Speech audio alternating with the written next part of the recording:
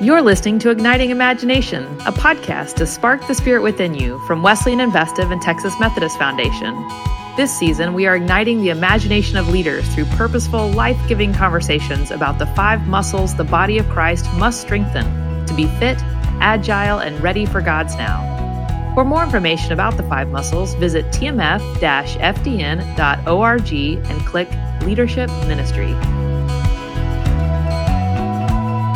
Welcome back to Igniting Imagination. I'm Lisa Greenwood, and joining me for our episode today is Scott Sharp and Blair Thompson-White. Welcome back, you two. Hello. Hi, Lisa. We continue to exercise the 5 adaptive muscles the body of Christ must strengthen to be fit, agile, and ready for God's now. Today, we are strengthening the distributing power muscle with Mike Mather. Before we introduce Mike, let's flex this muscle a bit. And perhaps the best place to start is with the question, what do we mean when we say distributing power? Blair, Scott, what are your initial thoughts on that? Reflecting on Mike's conversation, he is so quick to point out that there are gifts in every person. It's a very foundational idea that we get from Scripture, that the Holy Spirit has given each person a gift, and then our responsibility is to go and discover those gifts and to find them and to invite people to use them to bless the community. So when I think of distributed power, I am thinking immediately of Scripture and how power is not just held with one person or a group of people, but that everybody has the power of the Spirit, and that really, if we truly want thy kingdom come, as we profess to want and to desire, then we're going to have to invite everybody to use the power God has given them for that end. Yeah, and if you think about that, it really is a mindset shift from a scarcity mindset that says there's just a little bit to go around to an abundance mindset, which of course is all throughout Scripture, and a sufficiency mindset, like there's enough. Right? And so when we're thinking about distributing power, we're trusting that there's enough giftedness, enough power to share, right? Scott, where does this take you? Yeah, in a similar vein, it takes me back to Scripture as well, because Mike is such a great storyteller, and I just really encourage the listeners to enjoy this podcast because he tells these great stories, and they're all about how people have gifts and skills and power. And just getting to know them is so freeing. And I mean, that's kind of what Jesus did in his own ministry of telling stories that engaged people to allow them to express who they were, for him to express who he was, and for them to wrestle with what this all means to be in community together. So one of the things we've talked about as we have worked with leaders and congregations is simply paying attention to where the power is located. Right? Sometimes we just keep doing things the way we've been doing them.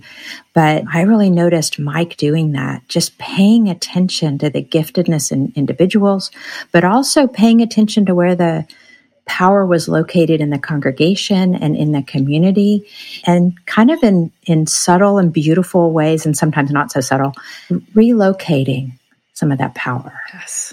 Yeah. Oh, that's so good. I mean, I love it. I think this is one of our colleagues certainly has pointed to this often, of how you do worship shows where the power is in the congregation. So, is there a shared power up front in leadership?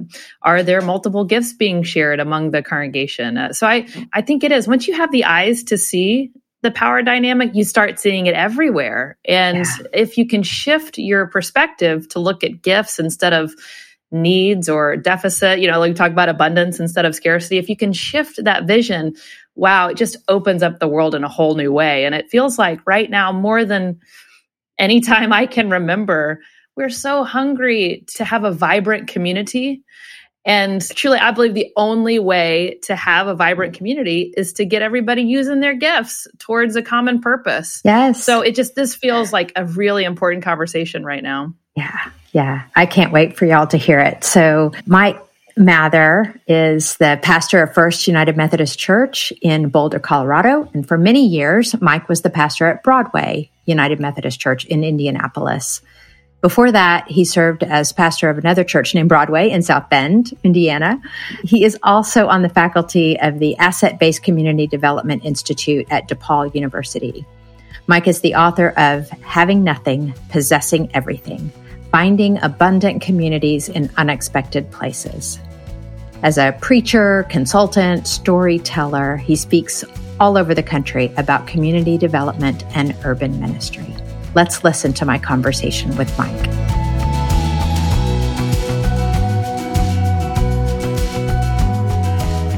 Hi, Mike. It's great to be with you. Hi, Lisa. Good to see you again. So I want to jump in, starting with your book that you wrote a few years ago, Having Nothing, Possessing Everything. It is just chock full of wisdom and stories, and I think can be so transformative for the church and the way we do ministry. So I would love to hear you talk about what you hope that people get out of it. Like if they read this book, what do you hope they walk away with? I think there's three things I think about. One is that, this has been a learning journey for me, and I hope it's a learning journey for others. Nice. The second is, and this is connected perhaps to our conversation today in the whole, is that I hope that what people are able to see through this is what I was able to come to see, which was that people who I thought I was bringing power to actually have power. And so that was the second thing. The third is that when I've gone around and talked with people about the book, the thing that's most surprised me is people have said, could you tell us stories of failure? And I'm like, they're all stories of failure. They're near the beginning of the book. I talk about, running this summer program that I felt really great about. And it was doing great. 250 young people, 9 to 5 every day, and, patting myself in the back so hard I broke my arm. But the last 9 months I was there, I did 9 funerals for young men under 25 years old who were killed in the 4-block radius around the church. Wow. And here I was thinking I was doing all this good work. And so when people ask me that question, I'm always like, well, are not 9 dead bodies failure enough? But there's other stories like that. And then I realized, and it's to the point of what I hope people get from it, is that for us, it was never that these were failures. I mean, they were terrible, but they were things we learned from and grew from. Yeah. And for us, a failure is something, or I guess in people's minds when they're asking me that, a failure is something that just ends. And for us, a failure is just an opportunity to keep on learning. Yeah, beautiful, beautiful and powerful as you talk about the stories of what it was like in your community. I would love to hear you share and talk about when you made the pivot. I mean, you talked about second thing that you want them to get away from it is not just that we hold the power, but the power. Anyways, will you talk a little bit about how that pivot happened in your life? Sure. So, at the end of 1991, the last 9 months I was at the church in Indianapolis, had done these 9 funerals over 9 months, and it had kicked the heck out of me. Again, here I was thinking I'm doing all this good work, and people kept saying, oh, but if you hadn't been doing this, it would have been even worse. And my comment to that was 2 things. First is no. And the second is, even if you're right, this isn't good enough.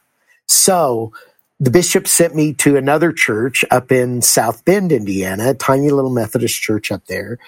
And it had a food pantry. We had 40 people in the congregation, and people would come to this food pantry and they'd ask, we'd ask them these questions because we got government surplus food. So we had a government form. How much is your income? How much are your expenses? And people would say, well, my income's $600 a month and my expenses are $1,200 a month. And it was like, oh my gosh, we're a little congregation of 40 people. Yeah. We can't do much with that for one person, much less others. So we would take that information and put it in a file cabinet.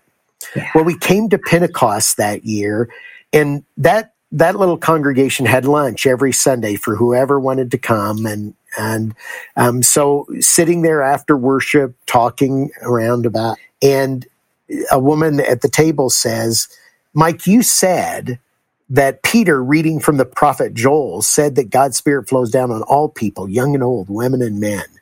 And I thought, how good am I? This is really impressive. I'm a great preacher. It's a half an hour later and she remembers what I said, And I'm like, yes, that's right. And she says, so how come you don't treat people like that? And I was like, what do you mean? And she said, well, when people come to the food pantry, you ask people how poor they are. If you really believe God's Spirit flowed down on all people, young and old, women and men, how come you aren't asking them that? Good question. Wow. So the very next day, we started asking people 10 pages of questions about what their gifts were. And not the spiritual gift surveys that churches do, but like, have you taken care of older folks? Have you taken care of children? Are they members of your family? Have you had a job somewhere? Have you been helping a neighbor out? Can you fix a toaster? Can you drive a car? Do you play a musical instrument? Do you sing? Have you cooked for more than 10 people? Have you cleaned up after more than 10 people? I mean, everything you could think. And we asked 3 questions at the end. What 3 things do you do well enough you could teach somebody else how to do it? What 3 things would you like to learn that you don't already know? And who besides God and me is going with you along the way? Well, the first person who came to us was a little woman about 5 feet tall, lived half a block from the church, named Adele Almaguer. And Adele lived with several generations of her family in that house, and they didn't have enough food to feed everybody. And so we did this survey with her, and she said she was a good cook. And we said, prove it. And she said, what do you mean? We'll cook for the custodian, secretary, and pastor lunch on Friday. So she cooked for us, and it was great, and we paid her for it. Leadership of the neighborhood organization was meeting. We said, don't meet somewhere else. Meet here at the church and let Adele cook for you. She cooked for them. And over the next 9 months, and they loved it, over the next 9 months, she cooked for Studebaker Elementary, had a PTA meeting, Southeast Side Neighborhood Health Center, had an open house, Memorial Hospital in South Bend, had a press conference in our neighborhood. She provided the food for all of those. People loved it. Then the Chamber of Commerce called. We'd like to have an all-day meeting of our leadership program in your church building. Well, you can do that, we said. Well, since we're going to be there all day, we need to use your kitchen. We said, you can use our kitchen, but we would prefer you use our caterer. And they said, okay. And we made our only financial investment. We took $20 and bought her 1,000 business cards. Said, La Chaparrita Catering, spunky Tex-Mex food. And she fed 70 of the business and civic leaders in the community. They passed out her business card to everybody there. Through that, she got connected to the Michiana Businesswomen's Association. And a year and a half later, she opened up Adelitas Fajitas at the corner of 8th and Harrison in Elkhart. Now, if we had asked her when she showed up, tell us how poor you are. Right. We would have all ended up poor for it, and we would have missed a lot of great food. She didn't need training. She needed people who saw that she had gifts and power. That was when things really shifted for me. Absolutely. I get chills when I hear you tell that story. That's amazing. So, okay. So take that story and that moment and then share with us how that impacted how your church did ministry. Like not just how you did the food pantry, but how you did ministry on an ongoing basis. So what started happening was we just started paying attention to what people's gifts were rather than needs. In fact, if I used the word needs, people would actually boo me. At the church. Wow. We started this practice of not because there aren't needs, there are, but all of us have needs. The issue was around us, we hadn't recognized that people had gifts and power. So it changed that. So like somebody in the neighborhood came to me and said, hey, I'd like to start something. You have all this list of people who say they could teach something. Why can't we do something like that, have a school where people teach what they're good at? So we had classes in basic auto repair, Bible study, music, painting, the history of the Hollywood Western and why black men were left out. Of course, Adele taught Mexican cooking and conversational physics. And okay. Well, and we just say, look, we won't get the students for it. If you can get 3 people to show up for it, you can hold it in our building. And we called it the School of the Spirit. And And actually, the several of the classes went so well that they were regularly subscribed. So after a year or so, we decided to start a thing we called Broadway University, because the classes that we had been doing in the School of the Spirit, we'd put a coffee can in the room. And if any of the students put money in it, the teacher got to keep it. So, but with Broadway University, which is what we called the next iteration of this, people had to pay up front $6 a class for 7 weeks. So we did that, and the local newspaper did a story about it. And we got a call from somebody who said, hey, she wanted to take the class in conversational psychics. And we said, well, no, it's conversational physics. And the person said, oh, then I'm not interested at all. And I wondered, I've wondered ever since in what a class with conversational psychics would be like. It would be really quiet because everybody would know what everybody else was saying. Right. So it just began so what began to change was we started doing less and we started supporting what people who were in and around our community. I would say that next iteration, the School of the Spirit, was the next thing with this was, right, that we were providing space to people. But I think what changed next and after that was that we started just supporting what people were doing in their lives, in the neighborhood, in their work, apart from our building. In fact, in Indianapolis, one of the things we started saying to each other when I went back to Indianapolis several years later was we took to saying, we will support anything our neighbors want to do as long as it's not illegal or obscene, and we're a little flexible on the illegal. because slavery was once legal, right? But it gave people a way to think about this in the church and in the community, because the way we always think about mission and stuff was what we are doing. What are we providing to people? But to switch that, to begin to say what we're doing is supporting and investing in what people are doing in their lives and communities, was how that flipped upside down. So it feels important to me to note that you had this kind of revelation and pivot initially in Indianapolis, and you went to South Bend where you were really challenged on what that looked like and how you did ministry in the church. And then you went back to Indianapolis, interestingly enough, to the same church. But you had fundamentally changed the way you did ministry and thought about ministry, so much so that even though the work is contextual in both places, you actually did ministry differently when you went back to Broadway in Indianapolis. Right? Yes. Am I saying that? Sure. Like the summer program when I left, right? Mm-hmm. And when I'm back 12 years later, they're running the summer program the same way as when I left. Mm-hmm.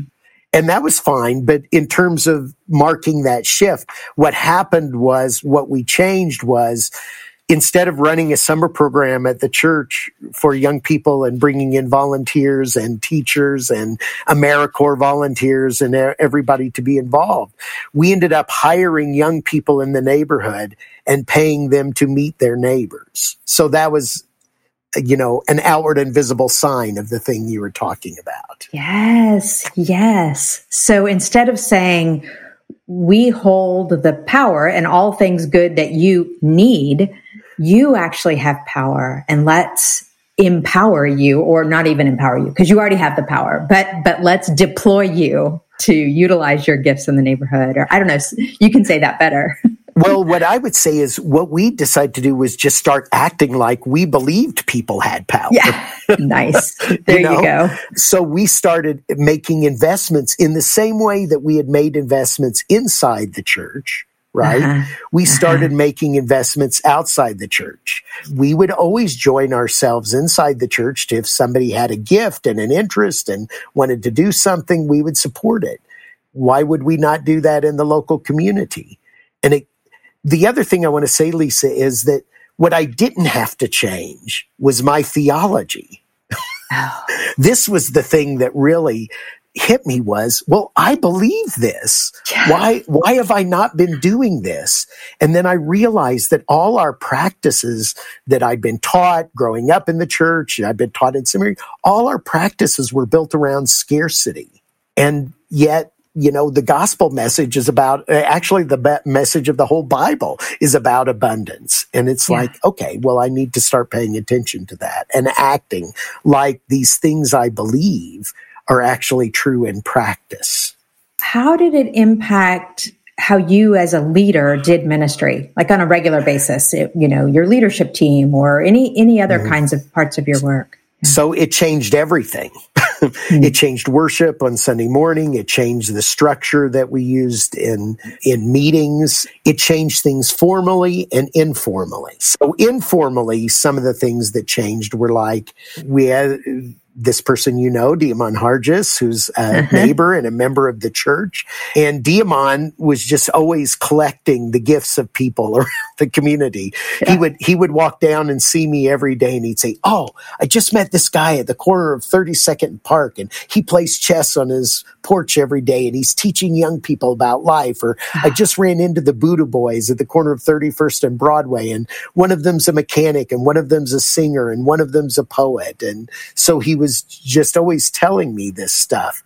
So what I asked him to do was to start accidentally showing up at the beginning of meetings at the church. So he'd come into the trustees meeting. Oh, I forgot you all were meeting. I'm sorry. I brought this neighbor along with me. Could you all, his name's Kwanzaa. He runs the Indiana Reggae Band. He lives about half a block away. Could you all introduce yourself and tell yourselves? So that's what I mean about informally. Yeah. Right? I mean, and so by the third month that Diamond is accidentally showing up, when he shows up at the beginning of the meeting with the neighbor, people start laughing. And this is great, because now when people laugh, it's when people are learning and people are like, "Oh, I get this. Yes, I see this." And so that was informal. Formally, we changed a lot of things. Instead of the governing council being a place where people gave reports, we would invite 2 to 4 people from inside the congregation and outside the congregation to come and share for 5 minutes each, no more than that, a gift they had, something they did in their life of faith in the world. So it could be a 14-year-old kid from down the street. It could be the principal of the local high school. It could be somebody who worked as a home care assistant, a 35-year-old woman down the street. It could be anybody. And they would come and talk about something either they were doing for work or for that sense of vocation and calling in their life. And then what we would spend our time talking about at the meeting was, what does it mean to hold these gifts in our hands? What does it mean that we know these people's sense of call and vocation? And how can we be a part of that? And it changed the whole conversation. In worship, we began to do things where we first started with, because things were changing, right? And things have been changing for a long time in other ways, right? We'd had a thrift shop that had existed at the church for 35, 40 years. But the 80 and 90-year-old women who ran it didn't want to run it anymore. And nobody wanted to take it over. So they just stopped doing it. But people, and even though we said in the bulletin every week it doesn't exist anymore, people kept acting like it was still alive. So people kept donating stuff. So we would have rooms piled with junk, that people had donated. So we started doing a thing when we started the new church council, the way in which we ran it. We started doing a thing where the last Sunday of every month, right before the last hymn, we would celebrate ministries that had died, ministries that were continuing, and ministries that were beginning. So a ministry that had died, of course, the first one we did was the thrift shop. And we got up, the lay leader got up in front of the congregation and said, will all those who've ever volunteered in the thrift shop please come forward? And we gave them all a gift. And then she said to the congregation, well, all of you who've ever donated to the thrift shop, please stand up. And now people are standing. And then we said together as a congregation to one another, well done, good and faithful servants. And people knew it was done, right? Wow. They knew it was finished. So it took us 3 years to bury everything that was dead. One of the things that's sometimes said is that I killed things or something. No. I did not kill things. I buried the dead. Yeah. There were things that people felt guilty that we didn't do them anymore, but they had been really good and they had really served us well. And we could say thank you to them. And so that's what we were doing. Actually, after about 3 years and we had done all that we could think of with that, when the lay leader said, I have another idea. And so one Sunday he got up in front of the congregation and said, well, anybody who's ever said we've always done it that way before, please stand. And people stood and we said together, well done, good and faithful servants. And people laughed and it was great. And, about 6 months later, one of the pillars of the church said to me, well, Mike, I'm not saying we've always done it that way before, but it was great. The reason he was thinking of that was because we had done this together, right? Right. So one of the other people that Diamond had met in his walking around the neighborhood was a woman named Maya, who lived 3.5 blocks from the church. And Maya had grown up in the neighborhood. She was in her early 30s. She was living in the house her parents had raised her in. And she was working at AT&T at night. And then during the day, she was getting up and tutoring young people. And Diamond's like, you got to talk to her. Now, we ran a tutoring program at the church, and we had run it for decades. And we would get volunteers from other churches, from businesses, all those type of things. But we'd never asked for, volunteers from the neighborhood because, these people are poor. They're struggling, So Diamond's like, you got to talk to Maya because she's doing this. And so I call Maya, and she tells me, she's doing this tutoring, and I say, well, what do you cover? And she says, I cover everything from phonics to Sophocles. And I said, what do you mean? And she said, well, if they don't know how to read, we do phonics. If they do know how to read, we do Sophocles. And then every Friday, I have a barbecue in my backyard, and their parents come over, and they present what they've learned that week. Now, we should not be asking her, hey, come volunteer what we're doing. We should be saying to her, how can we be a part of this amazing, holy, good work you're doing? Yeah. So we invite her to come to church. And she's lived there over 30 years, never set foot in our church. And one of the ways we know is she sits in the front row. Right.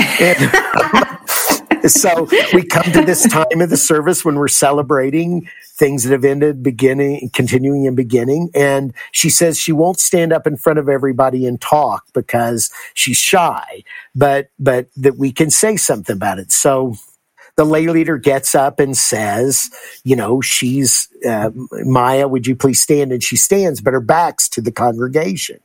And he says, I want to describe to you what she's doing, this amazing good work. And afterwards, she'll be happy to talk with people individually, but she's a little shy.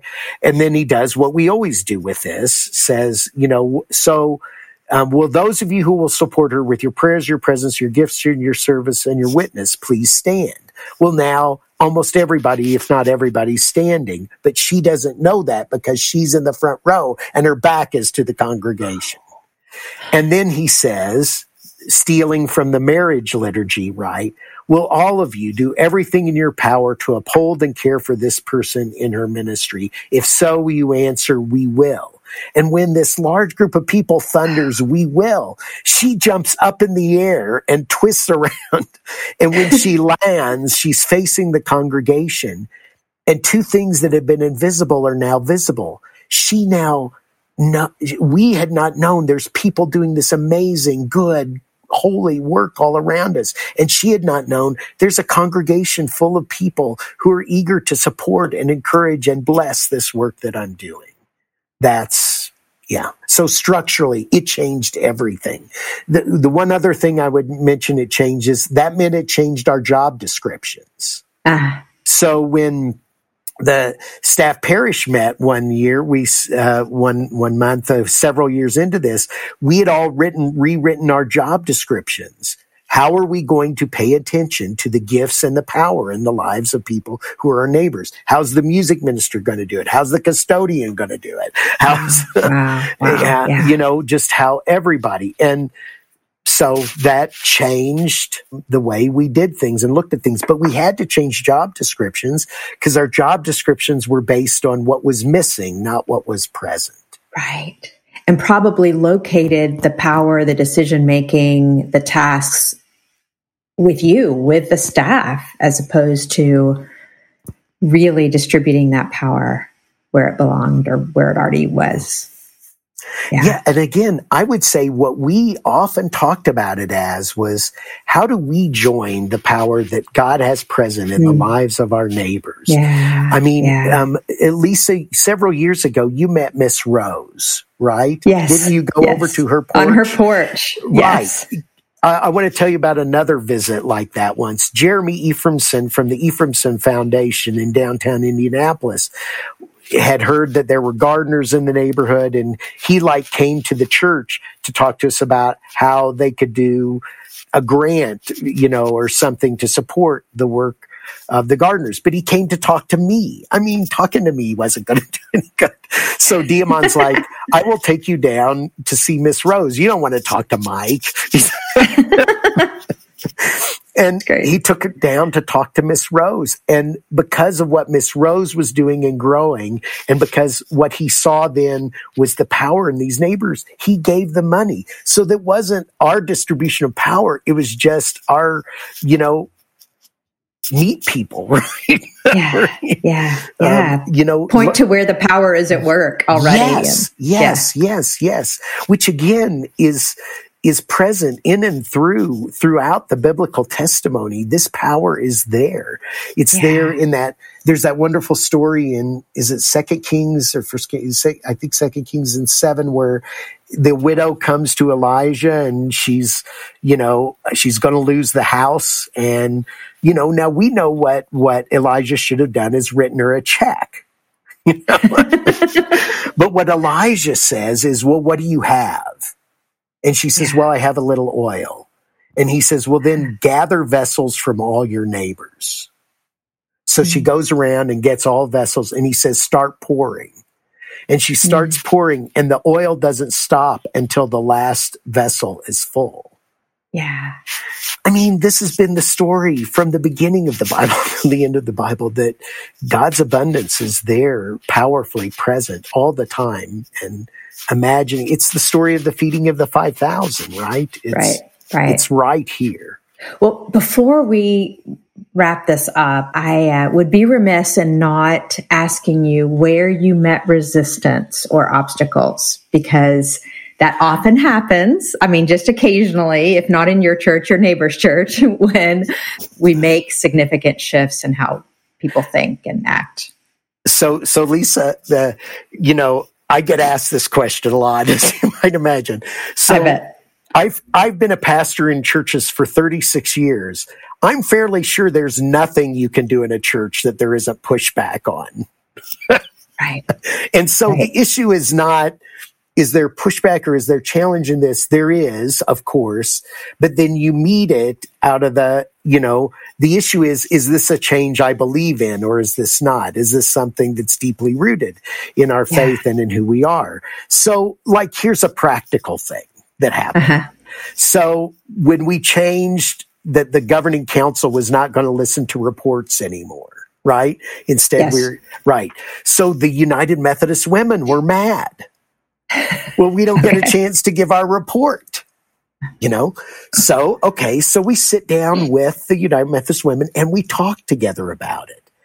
And we said, look, when the governing council meets, there's 20 people there. And you give this report to 20 people.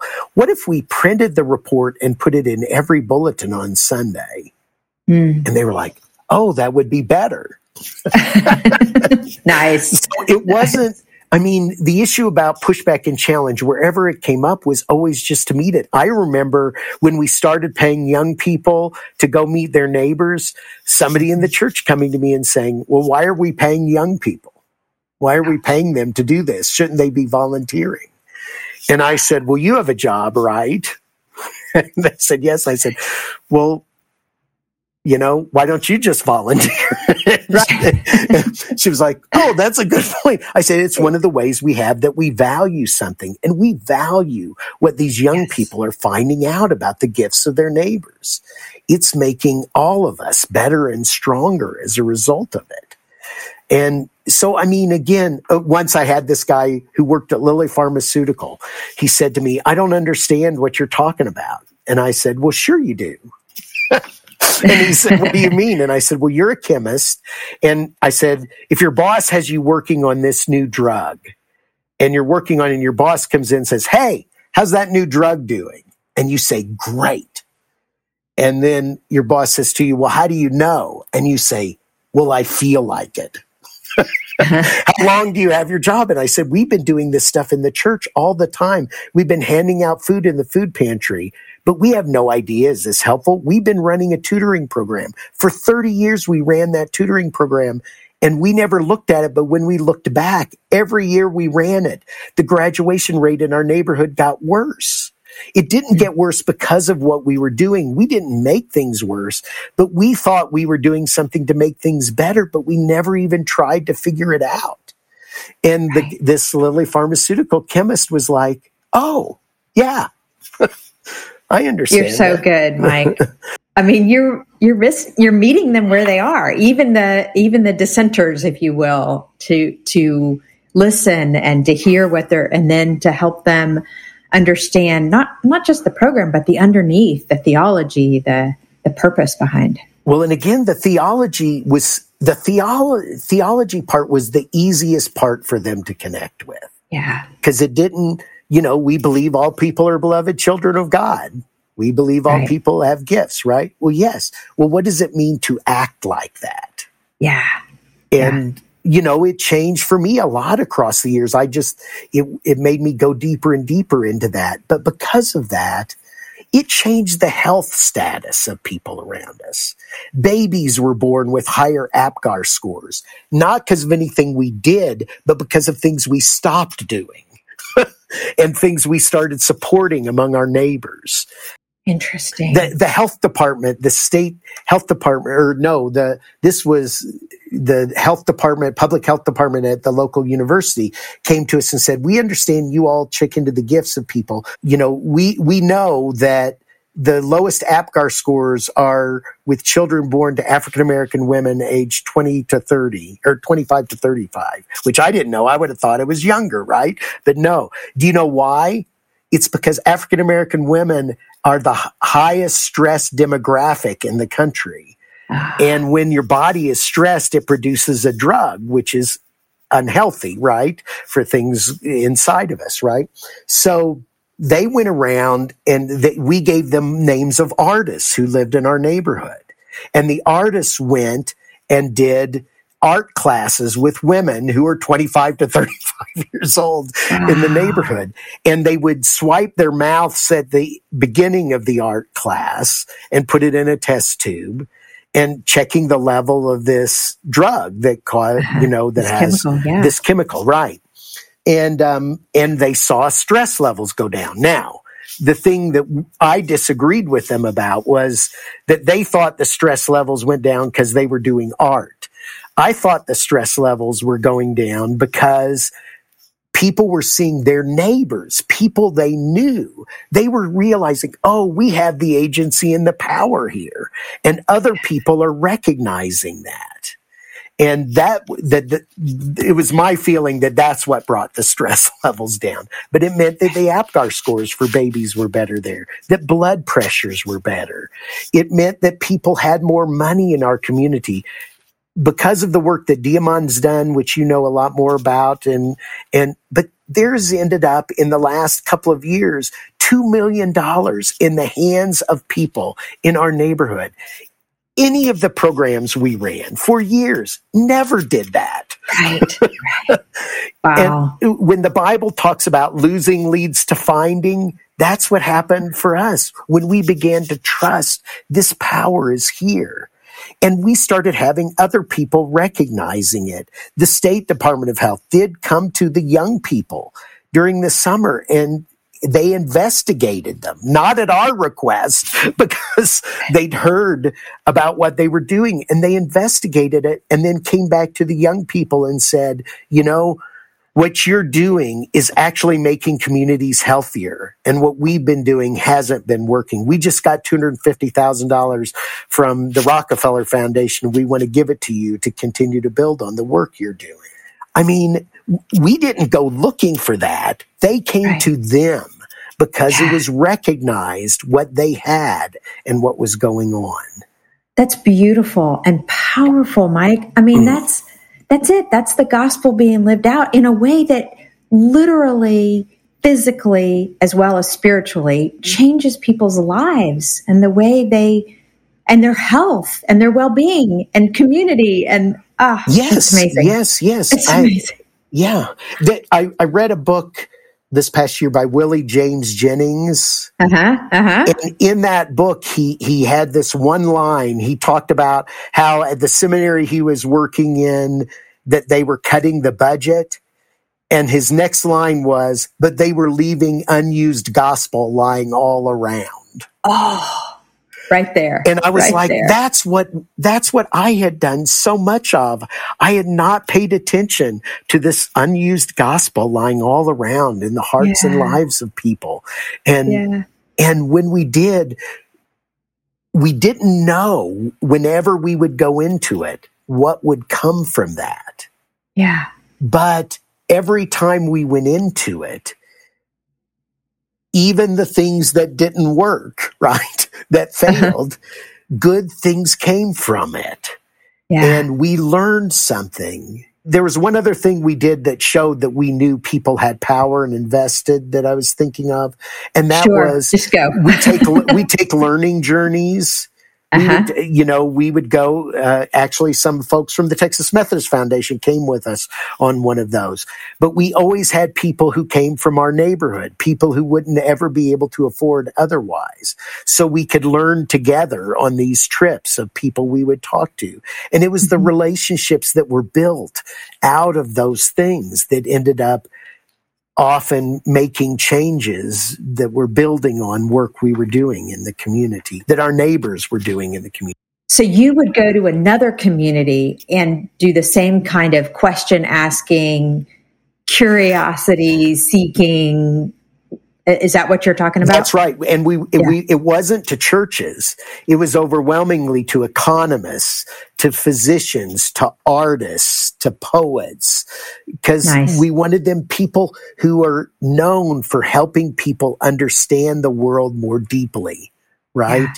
Yeah. And they would often say, well, why were people from a church coming to talk to us? but it was, because they didn't think we really wanted to know. Right. And I think I think those trips together with people, being together on these trips and getting to know each other just on that. And again, it was a way that showed we believe you have power. You might not be able to afford to go on this trip, but you're going because we believe and know you have power. And that's important to us here. I love that. I love that it wasn't just you or your staff, but you brought folks from the neighborhood and said, we're going, and learning together and bringing that back and impacting your community. Mike, this has been a real gift. I mean, really a gift. You are amazing. And I love the ways that you do not leave the gospel on the editing floor or whatever, that you are, with all that you are, embracing the fullness of the gospel wherever you. Well, may I say two things about that? One is it's a lot more fun. Nice. It is. Yeah. It's the other stuff was often, we did it out of glad and generous hearts, but it was often miserable.